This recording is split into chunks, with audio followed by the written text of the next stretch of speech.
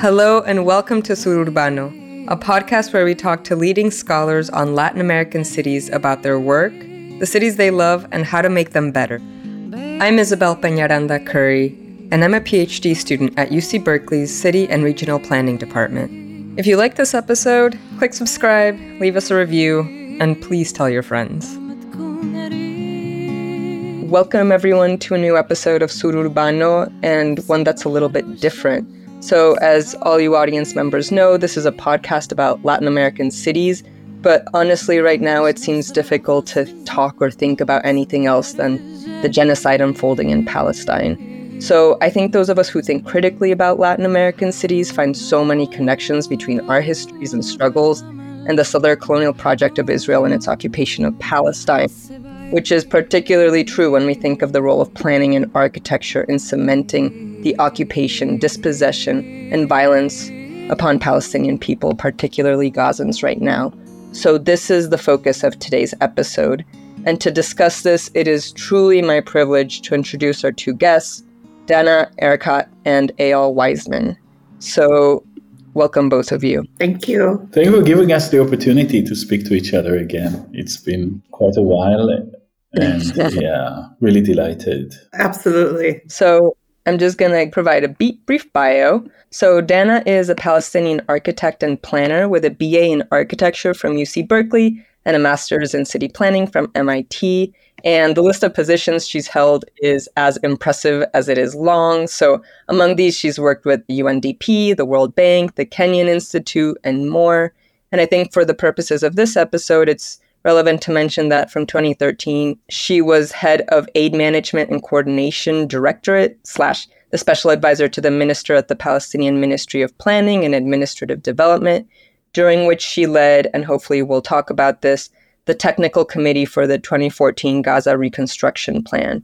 And currently, Dana is the CEO of the data analytic company Whyise. So welcome, Dana. Thank you. We're also here with Eyal Weizman, who is professor of Spatial and Visual Cultures and founding director of the Center for Research Architecture at Goldsmiths in the University of London. And he's perhaps most known as, and how I came across his work, as the founder and director of Forensic Architecture, which is a multidisciplinary research group based at Goldsmiths that uses architectural techniques and technologies to investigate cases of state violence and violations of human rights around the world. And I understand, Eyal, that forensic architecture has been very active in recent months. Yeah, still. I mean, just pause the work for an hour and a half to speak to you and going right back to it after this conversation. Great. Well, thank you so much for doing that. And we're also here with my dear friend, Mekarem Eljamal. Would you like to introduce yourself, Mekarem? Yeah, sure. Thanks so much for bringing me on to co-host this episode. I'm a doctoral student at Columbia in urban planning. I work on urban imagination, specifically in LID and the way that they land through planning processes and compete with other urban imaginations. So I'm really glad to be able to talk about planning here, planning in Palestine, and what that means for futures. Great. So let's get started, Dana, with just a little bit about yourself and your work as a planner in Palestine. Just briefly, can you give us a little bit of a sense of what that work has been like? Sure. I actually grew up going to Palestine every year, but prior to 2012, I only lived there for a brief period post the Gulf War for 1 year, but keep returning every summer and every winter holidays to Palestine. And in 2012, when I moved there, my first project was actually with a Palestinian private sector development that were doing a large-scale development project in Jericho. It was, residential, commercial, and so forth. And as a consultant, I was working with them on doing the assessments for the economic and environmental environment, as well as the water resource aerial mapping. And that's where I began learning about the policies on access to water, even in Palestinian areas that are regulated by Israel, right? So how deep can you actually dig a well? How much water do you have access to? Can you build a road in certain areas or not? And that was more of the work that was directly in terms of like physical design and plans. After that, I became the head of the aid management department, an advisor to the minister. And in that role, I was coordinating the international aid that came through the governments, government-to-government aid. So I worked with the international donors, the UK, France, the US, Germany, Japan, on all of them in terms of coordinating the funding that comes in an annual basis and for around $1 billion portfolio.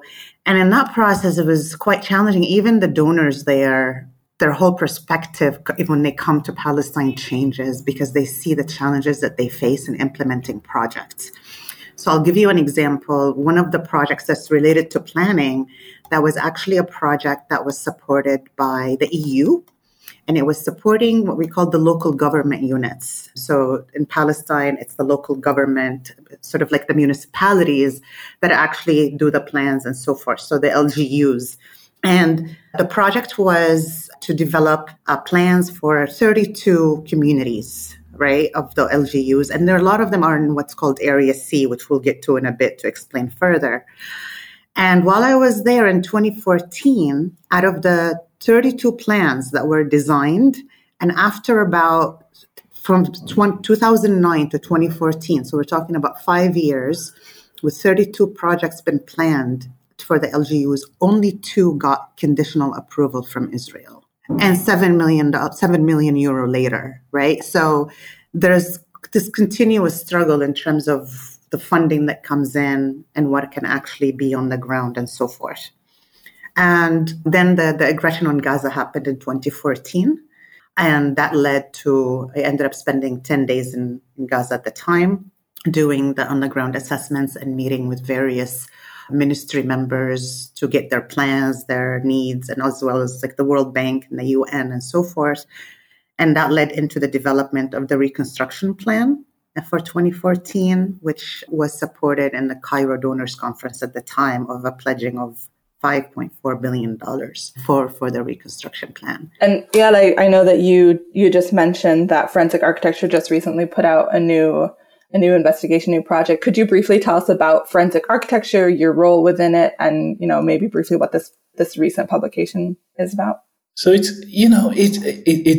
was very interesting to hear, Dana, because my involvement with planning in the context of the Israeli colonial occupation was really also through the Palestinian Ministry of Planning. And I was working there for a bit until I think it was a Norwegian person, because this guy is Israeli. He could go to the archive and get us the maps we don't get from the Israeli government and military. And the weird thing was that the Palestinian Ministry of Planning was actually needed to rely on, a student with an Israeli passport to just go to cadastral office, get aerial images and maps that they were simply not getting. So then started my kind of fascination and work on cartography and counter-cartography, understanding how important politically our maps and spatial representation. From then I went on kind of like producing a map of the occupied territories, the 67 occupied territories, drawing the shape of the settlements and trying to understand how crimes of planners could be committed on the drawing board. Effectively doing kind of forensic architecture avant la lettre, effectively looking at architecture as a crime, as a war crime, as a crime against humanity, because it was aimed to displace people, to tear apart the Palestinian landscape, and effectively as part, especially in Jerusalem, with directly as an attempt at population transfer and displacement. So these ideas were kind of, circulating in my head as, the open source revolution kind of began around the 2010s, 2011, the sort of the Tahrir Square, and then the series of uprising and repressions that were going on. And all of a sudden we were in a different media environment because people had smartphones and there was social media and the kind of the material got circulated. And then forensic architecture kind of changed its mission from looking at crimes committed by architects. Architecture was not the object of investigation, it was the method of doing the work.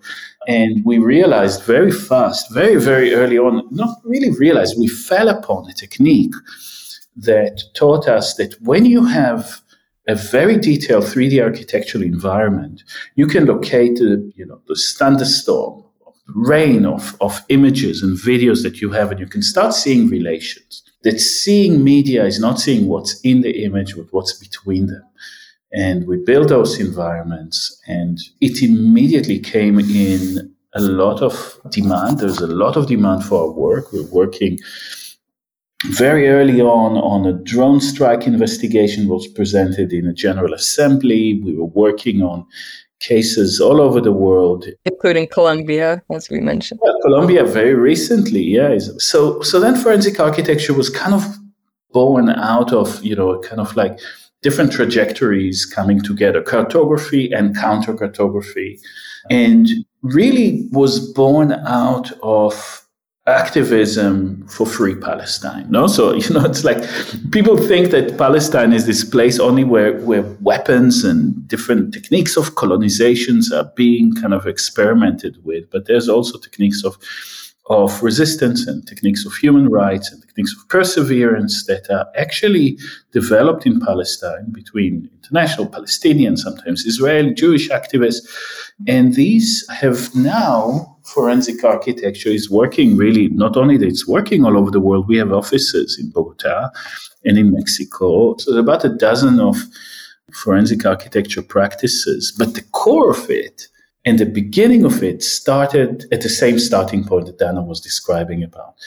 The relation between space and violence and occupation and colonization in Palestine. So, somehow, our trajectories took different routes, but I think we speak in the same idiom, Dana and I, in terms of like space and power. Yeah, so that's a really great transition for our next question, which is basically, a bit of an impossible task to do in a short time, but what inspired this episode is this relationship between planning and the occupation and the legitimation of dispossession and violence. And to connect it to Latin America, this is the foundational story of most Latin America, or many Latin American cities, which were founded by the Spanish as a method of colonial control and domination. So, Dana, if it's possible, could you sketch out a little bit of the history for people who are not so familiar with Palestine and Palestinian history? What is the history of Palestine-Israel through a planning lens? What are some of the key moments and actors? Sure. But before I jumped into that, I just want to mention just on what Eyal was talking about in terms of the Ministry of Planning. Actually, one of the things that were discovered after Oslo, after the agreements of Oslo, which I'll mention in the time frame, is that the maps that the Palestinians were presented with did not match with the maps on which the actual physical allocations were done, right? Because they didn't have access to those maps. And secondly, also with forensic architecture, of how Eyal and I go back, is forensic architecture actually did an investigative report on the killing of my cousin that was killed at a checkpoint. So they were able to use experts and so forth. And their work is absolutely critical in terms of shedding truth on various areas of whether it's genocide or human rights violations or oppression and so forth. So I just wanted to put that out there. It was one of the most moving investigations, Dana, simply because, we know each other, and that has been a personal loss that we felt very, very, very close to you and to Noura. And seeing the video of Ahmed Erekat stepping out of a car with his hands raised clearly up in the air, and being shot at point blank has been devastating. This is devastating, and we're seeing that. And it's really related to what we're seeing in Gaza today. Yeah, it's a policy. Take no prisoners. It's an Israeli policy of shoot to kill. So, but we can do a whole other episode about that. I don't want to, I want to get back to Isabel's question. So I tried to summarize the main points of specific planning milestones. Mm-hmm. I think when we talk about Israeli colonization or the Zionist project, is we need to start way back to Theodor Herzl's publication of the Jewish State, which was published in 1896, where he stated that everything must be systematically settled beforehand. And this resonates and carries through all the plans that we have seen Israel produce and implement on the ground. So the first plan that we know or that we have seen, physical plan, and Eyal, you can correct me if I missed anything, is 1936, which is the Peel Partition Plan that was done by the British Mandate. And it was done to identify a land which is 30% of Palestine, specifically for the Jewish population. Now, following that, in 1947, the UN came up because of the continued migration of European Jews from abroad into Palestine. And let me just clarify here, and this is one thing that we've been hearing a lot, and we were talking about it before starting to record, is the equivocation of Judaism and Zionism is erroneous and false. Jews have always lived in Palestine. There's no question about that. But not all Jews are Palestinian or of Palestinian descent. And the Zionist project, one of the main aim of it was the migration of European Jews, and in large part, Ashkenazi Jews into Palestine. So that migration started back in the early 1900s and before. And by 1947, you had the population in Palestine was 33% Jewish and 67% Christian and Muslim Palestinians and Arabs. And that plan that was done by the UN allocated 56% of the land to Israel, which is 33% of the population, and 43% to Palestine, 57 and 43, and 7% as an international zone, which is mainly Jerusalem. But then the Nakba happened in 1948. Which was Israel launching nationwide attack on Palestinians and massacring a number of them, displacing another close to 350,000 Palestinians. And by the way, 200,000 Palestinians that started off in Gaza were displaced in 1948. So when we say in Gaza, there's the refugee population is over 70%. That's where they come from. Yeah, that's really important too.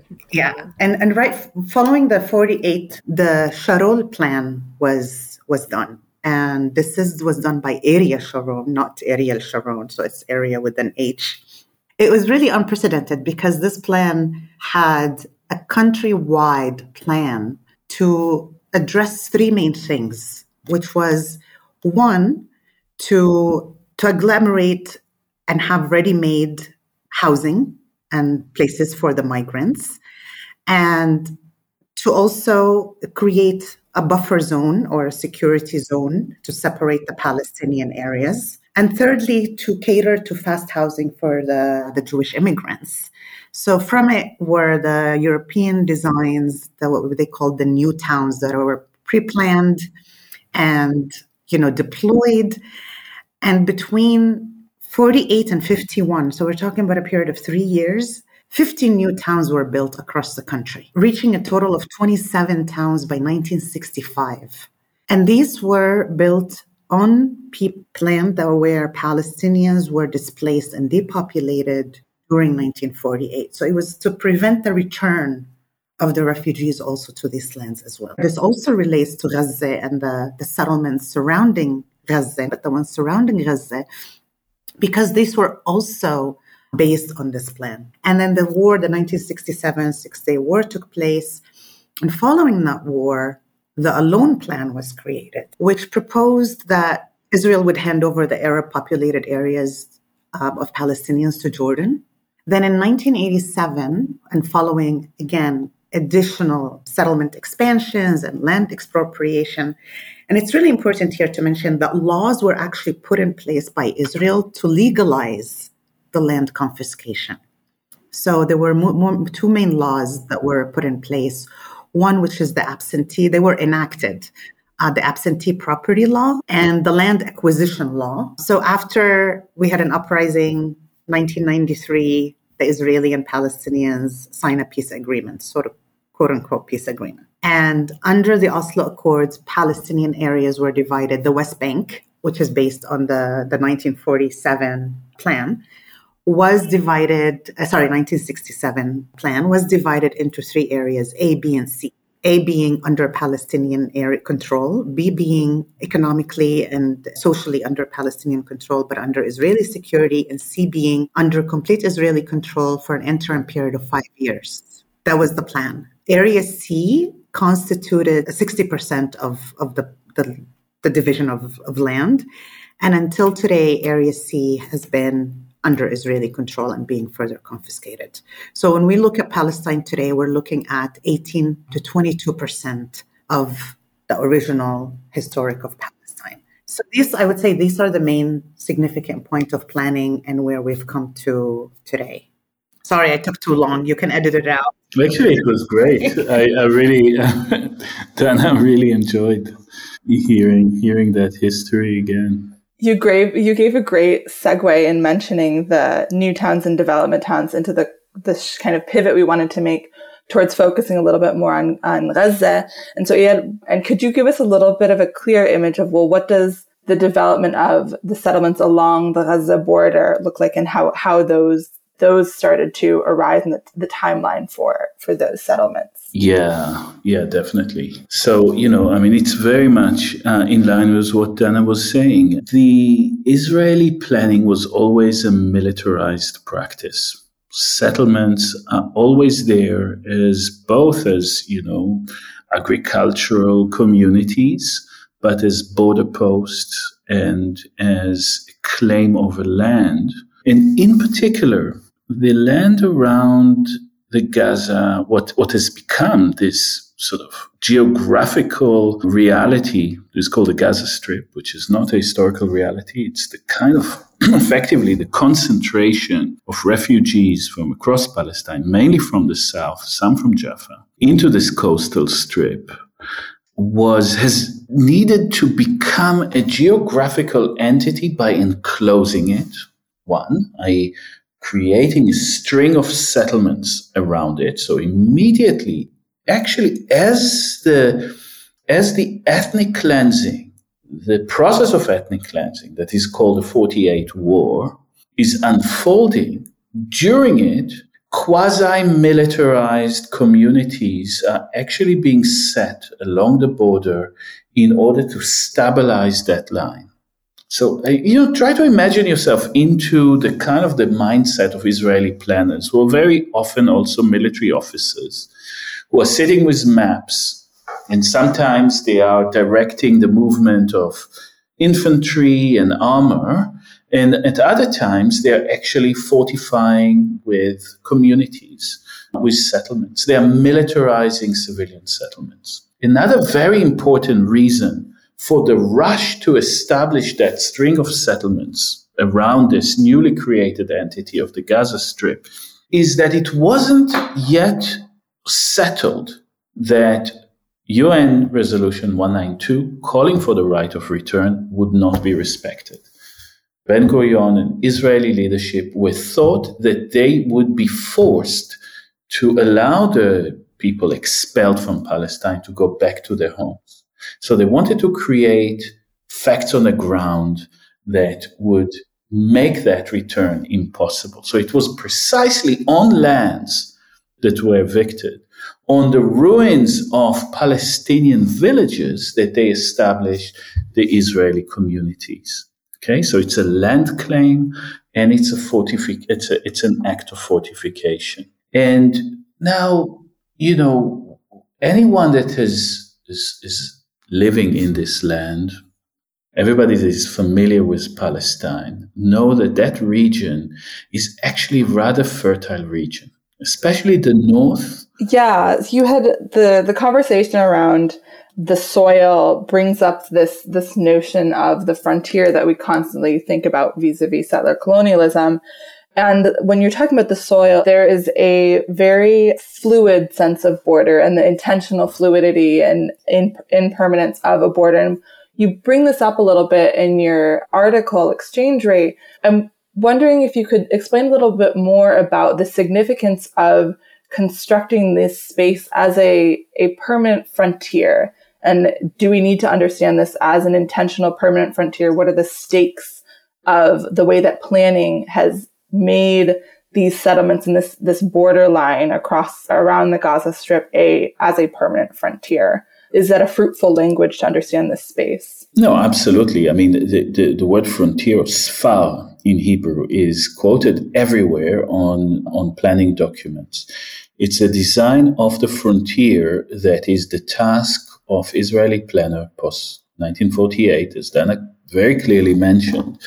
What is relatively kind of opportunistic, a kind of opportunity-based, you buy land. This is, I'm talking about before 48. You buy a land, you settle it at night, overnight, you build a tower and stockade, is becoming a kind of a design on a tabula rasa of destroyed Palestine. Palestine has been erased. The people have been displaced. The state, through the absentee law, is the custodian of that land, and they can just start making plans on a blank piece of paper, effectively. They can draw what they want. They can run the roads where they want. They can put the settlements where they want, etc. And they want to move their population from the center to the frontier. And they have a value of this sort of warrior settler. And that is really the kind of the ethos of Zionism at this point. They have military units that are the kind of the core, the pioneers. Nachal is the pioneering fighting youth. These are units in the Israeli army that are actually building cores of settlements, and when it matures, it kind of goes through a process of civilianization, so to speak.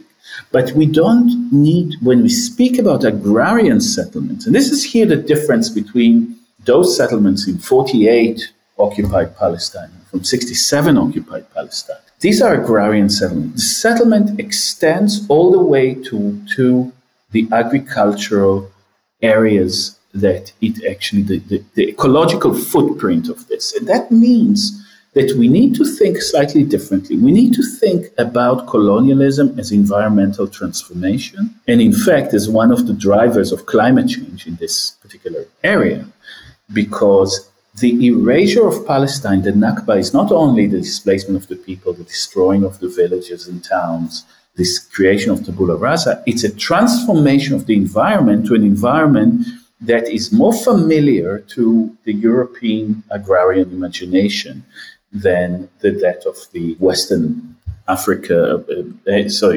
Asia region where Palestine is. So effectively, there is a massive undertaking of landscape transformation, changing the species of plants, changing the species of wheat that is cultivated by Palestinian farmers to the one that of higher yield that is part of the Green Revolution. Transformation of the soil. The transformation of the soil changes everything in the movement of animals, of flora and fauna is being completely transformed in this area. I do think it's a useful point to try to contrast what is unique about the process of settler colonialism in the Gaza envelope versus around the West Bank that you were mentioning, Dana. And since you have experience in both, I was wondering if you could draw some comparisons. I mean, one of the most obvious comparisons is that the settlements in the West Bank did not begin until 67 and after. Physically, I think there's a huge difference between the settlements in the West Bank and those in Gaza. The settlements around the West Bank are, I would say, they're very prominent and in your face, right? They're massive fortresses physically. You see them. They're situated on hilltops. They're huge developments that are done very fast and very quickly. So they're modular, they're homogeneous, they look the same all around. And you see them from any place that you are. While the ones in Gaza, they're, like Eyal said, they're more of agricultural zones. They're more hidden, so to speak, right? So you don't see them physically. You don't look outside your window and see the settlement next door. And I think that's a very, very significant difference between the two. And the settlements in the West Bank tend to be for two reasons. People move to them for two reasons. One, religious values, right? So this deep-rooted belief, and especially in the settlements in Hebron, where the conditions of the settlers themselves a lot of times are not that great. They're actually pretty bad conditions, but they could choose to live there because of their religious beliefs. And the second reason is you get the economic opportunities by living in a settlement, right? You get free housing, you get subsidies, you're paid to move and go live in a settlement. And I think this is a clear distinction between what Eyal was talking about, of them being, militarized, and Gaza and the people being militarized versus the ones that are in the West Bank. I want to, just before we move on to discussing within Gaza itself, I did want to touch upon a point that we mentioned earlier and that you say really eloquently, Eyal, in your exchange rate article. You write, Israel has spent decades blurring the line between civilian and military functions of the settlements, but now the line has been blurred in ways never intended by the Israeli government. The civilian inhabitants co-opted into being part of the living wall of the Gaza envelope got the worst of both worlds. They couldn't defend themselves like soldiers, and they weren't protected like civilians. And so I think that both points to the similarities in that settlements in both cases blur the lines between what is a military territorial occupation project, but also draws the attention to the unique frontierness of the Gaza envelope, which I find quite striking, and also has so many parallels even with American history, the frontier, settler-colonialism here. But because we're short on time, I wanna really get into Gaza now. Dana, you were involved in planning within Gaza, as you told us. Can you, just for someone who can't even imagine this universe, what did you do there, and how would you describe that experience when you went? Okay, well, like I mentioned, I went there as the lead of the technical committee to be able to see how things were on the ground, to also collect data and reports from the various ministries and NGOs and so forth, to compile them together into one document for basically the assessment for reconstruction. So one of the things that are often been said and a lot is that Israel disengaged from Gaza in 2005. And nothing is further from that truth in terms of how it actually works. So to give you a little bit of a background, right after the Oslo agreement, right, which was the peace agreement, Gaza was part of Area A, which is to be handed to the PA. And yet at the same exact time is when Israel started building a fence with the buffer zone around Gaza. It was a light fence. It wasn't like a wall. That didn't come until later. And I remember back then I went to Gaza in 2001. And the way in order to leave Gaza, there was no Erez, the border, the main crossing from between Palestine and the Israeli side. When I went back in 2014, Erez was fully constructed, what we call the Erez crossing, which is again between Gaza and the Israeli side to go into Palestine. And the wall was completely built around Gaza. So Gaza is literally an open air ghetto, walled ghetto. It's a beautiful place inside. There's quite a bit of development, contrary to what we've been hearing a lot in the news is that Hamas has not developed Gaza. Hamas spent all their money on the tunnels. Yes, Hamas did spend a lot of money on the tunnels, but Gaza when I went, was extremely well developed in terms of roads, in terms of infrastructure. Now, 2014 was the biggest aggression after the one that is happening now, right? So it was in particular areas, and huge towers were bombed, huge Shuja'iyya, which was a whole neighborhood, was bombed to the ground.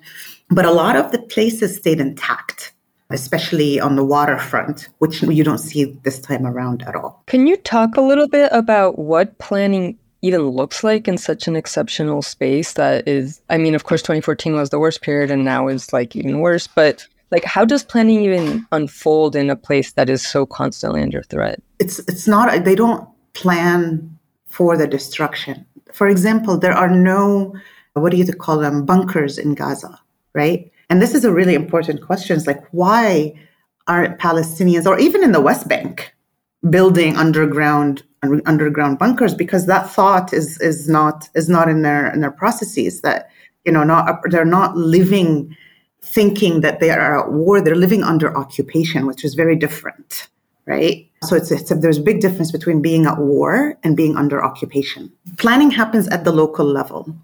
So the minute there's, the roads that are planned, but it's all very confined.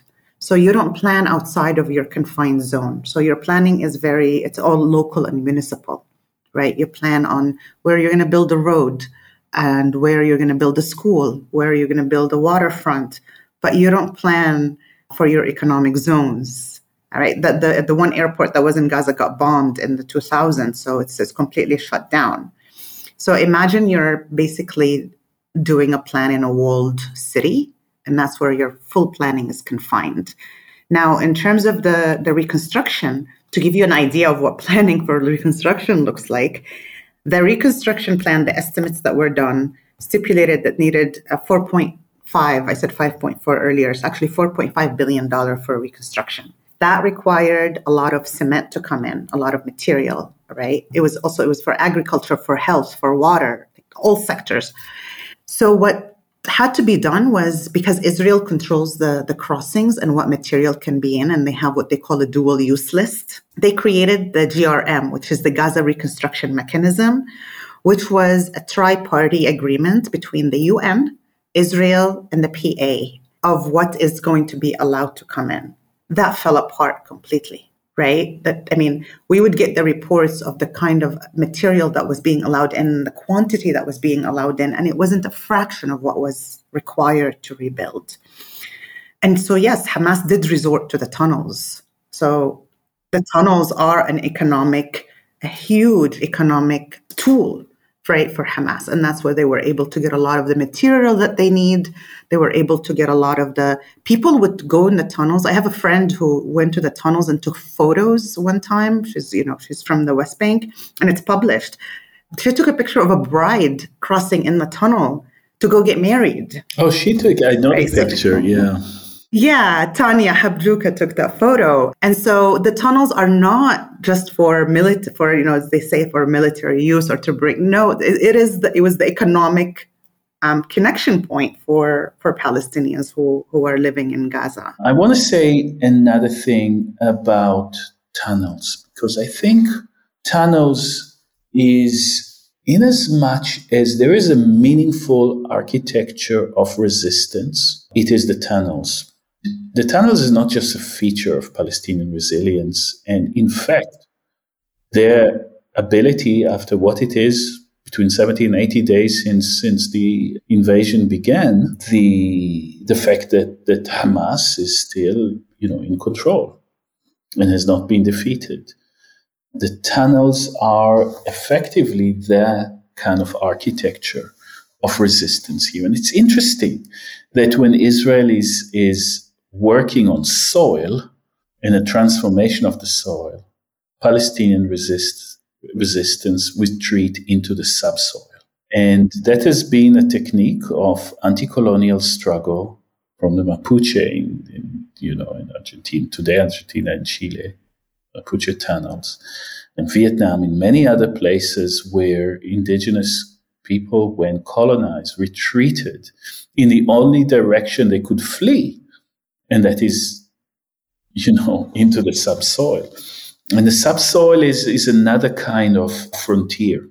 The subsoil is something that Israel is spending enormous amount of energy in trying to map, in trying to understand where the tunnels are. I think they imagine something much more extensive than what there is. We've all seen their fantasy animation under Shifa. It was actually they had built the underground infrastructure before, so it wasn't even under Shifa, so it wasn't even a tunnel. Yeah, they've built part of the underground infrastructure there, but be that as it may, there are tunnels, and they are effectively, for Israel, the subsoil is under Gaza is a single, for them, it's not true, but for them, it's a single legitimate military target, meaning they don't know where the tunnels are, and they're bombing, they're putting 30,000 tons of bombs into the subsoil, creating earthquake, another kind of environmental, not a metaphor, an environmental reality that is afflicted on the people of Gaza, creating earthquakes that destabilize foundations of building throughout, not only the building that is being bombed, they're throwing depth bombs that explode sometimes 30 meters under the surface, bury entire families in the ground. The subsoil of Gaza is now also a huge mass grave with estimates of about 10,000 people buried, physically, not buried spiritually, religiously. They've not been interned. They've just been covered by earth and rubble of buildings. But still a space from which resistance is being offered. And, if you think about the subsoil, it's more in tunnels. It's more like a system than it is an object. It's a system of connection. It is more like roots or the internet that connects point on the surface than a kind of a thing that you think about. I wonder if we can use the tunnels as a kind of transition into our last question, because it is this kind of like mixed message of hope and resistance, but also a response to just like unbelievably oppressive conditions. So, I just have so many thoughts, because I think like this tunnel network also really exemplifies like what an act of resistance, like urbanization in Gaza is. Like every single building is the product of these networks and of these cements that were like brought in thanks to like the labor of so many people through these subterranean systems. And so the destruction and herbicide of cities is that much more powerful and that much more violent. And I've also, Eyal, based on what you were saying before, was also thinking of Iris Young's like idea of the city as a normative ideal, and of social differentiation without exclusion being one of the like ideals of a city. And it gives me, for me as a planner or someone studying planning, like that is something that I hold on to. And in thinking of decolonizing architecture, like that's the kind of imaginary that I aspire to, a place where there can be difference, but not exclusion, and definitely not annihilation. And that seems also to be something that's targeted with the herbicide of Gaza City and the built environment. So all that as a prelude to ask, in which it's so hard to think about Gaza's future, but there's such a necessity to, push back against the discourse that this is a moment of complete erasure. What do you think of, what is thinkable about Gaza's future and even of planning for Gaza's future? So I think that, the future of Palestine with return is one in which we need to reimagine land allocation, how we live together in cities. What's the relation between the landscape, the open environment, and the built one? I feel that, as I said, the Nakba has not only been the kind of the displacement of people, it's been a transformation of the landscape, the built environment, and the relation between the built and the non-built, the agricultural or open landscape environment. The Nakba is environmental transformation. Nakba is environmental violence. The Nakba is climate change. It's that kind of level of transformation, and return is something that allows us to actually decolonize our imagination and find different ways of living. And may I say also living together, that were born in this land, people that grew up there living together equally in a state that is in which citizenship is equal, and in which we just basically, it's a demand. It's such a modest demand for a democratic society in which everybody has their vote and their rights to migrate and move, and when the right of return has been fulfilled. And I think that this is really where the future is for me now. Of course, there's all these fantasies now of resettling Gaza, and strangely, what you see on the ground is that the armored maneuver, the arrows, those arrows that we see on the map, of where the occupation forces enter from the north, they enter from the center, they enter in the south, they enter exactly where the settlements were. And this shows you that the military maneuver and the settler-colonial maneuver are very close together. And because they enter on the same pathway, because armored soldiers entering into the Gush Katif area, or the Nevet Kalim area, or the Dugit, the areas where other settlements were in the north, that they all of a sudden realize, hey, we are now in land that we used to be in, and then they hang the signs, we are going to resettle that part. Of course, they want to, the kind of the genocidal fantasy of that war is also that you can demolish the entire all the cities and refugee camps and create another tabula rasa of 1948. I don't believe this is possible. I don't believe the government really feel that it's possible to do that. But it's definitely an animating fantasy that is at the root of the violence that they're exercising. My take on the Palestinian future is very much in line with Eyal's, where you need to have one democratic state. We have seen this, and a lot, some people may say this is a wishful thinking, right? But I definitely believe it is not an overnight process. Right. You look at it, look at Palestinians in 1948, right? So the Palestinians that stayed, like Mekarem is from Lid. Till today, they're still facing discrimination. They're still facing, quote unquote, legalized discrimination, even under Israeli law. Like, that's the thing about the Israeli government is they legalize their genocide. They legalize their discrimination. They legalize their ethnic cleansing. But imagining what that actually looks like in the process of where that can lead to eventually, because I don't see any other possibility if we are to imagine a future. And leading with that mindset would really allow us to look at it from the planning perspective and actually plan for a future rather than plan under soil or within the walls, right? I'm not going to talk about what I think will happen post this war because I don't want to have that bleak picture. But yeah, the only way forward I see it is to have a state with equal rights and citizenship and plan in that direction, and knowing that it will be a struggle, right? It will be a continuous, we've seen it in the US, we've seen it in Latin America, we've seen it across the world.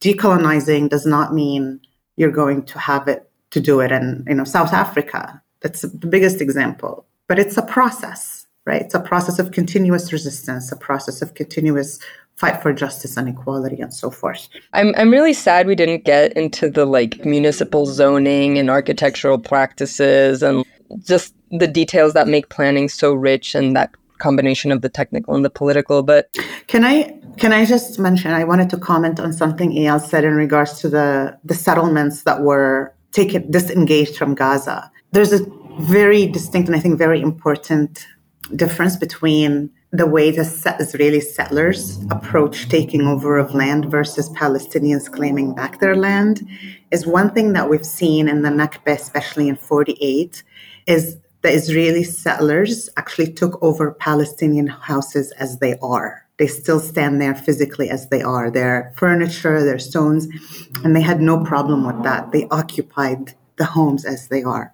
After the disengagement from Gaza, a lot of the destruction of the settlements that were there were done by the Palestinians themselves, because it was a reminder of the occupation and of the Israeli settlers, and they couldn't, they were not interested nor able to come to terms with the remaining of what was once occupying them. And I think this is a very clear distinction between an occupier and a settler and somebody who is being decolonized even on a small scale. I think what that comment really drives home, and circling back to this discussion of imagination, and what I appreciate about your conversation on imagination is the attention to the minutia. And this is coming out in the way Dana is talking about the difference between occupation and settler colonialism. There's the minutia of taking apart spaces that are a reminder of what once was versus just being in place or taking them over. And as we think towards, there's a necessity for me of keeping in mind the importance of looking to the future, of the imaginations. Despite the destruction and death, we need to pay attention to this imagination of future, but not one, like Eyal said, that is this grand sensationalist future, but what are the imaginations in the minutia?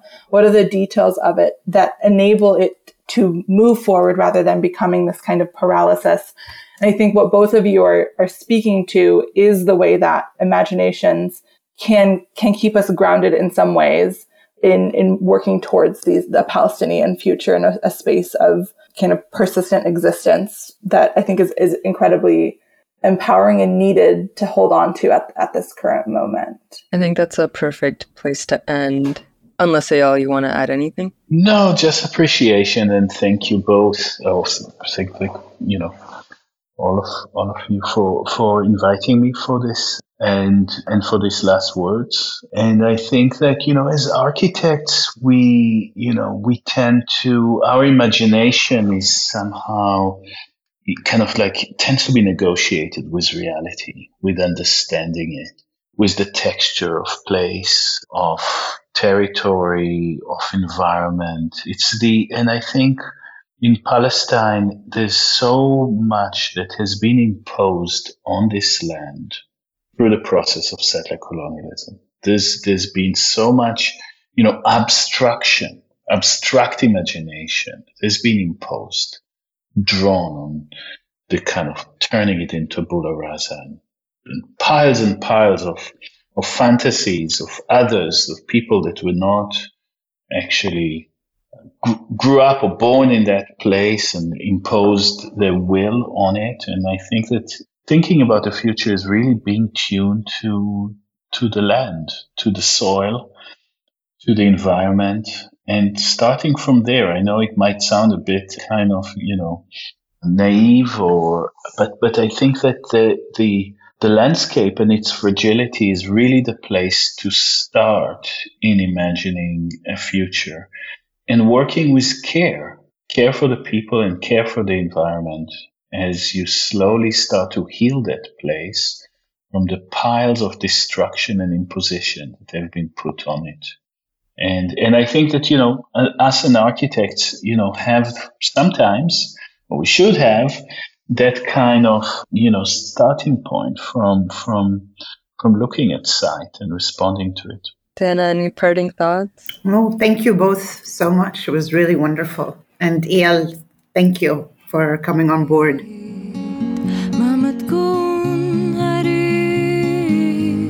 Sururbano is a product of the Latin American Cities Working Group, based in UC Berkeley.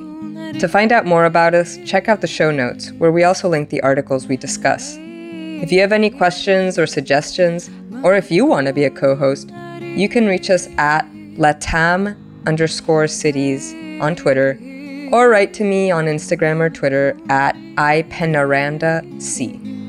This season was made possible by UC Berkeley's Global Metropolitan Studies and the Center of Latin American Studies. Our original music is made by a planner, Jaime Alejandro Angarita, and our original art is made by the talented Rachel Myers. Check out our show notes to get the link to her Instagram. Finally, our production was done by Francesca Frenzy, without whom this truly would not have been possible. Thanks, everyone.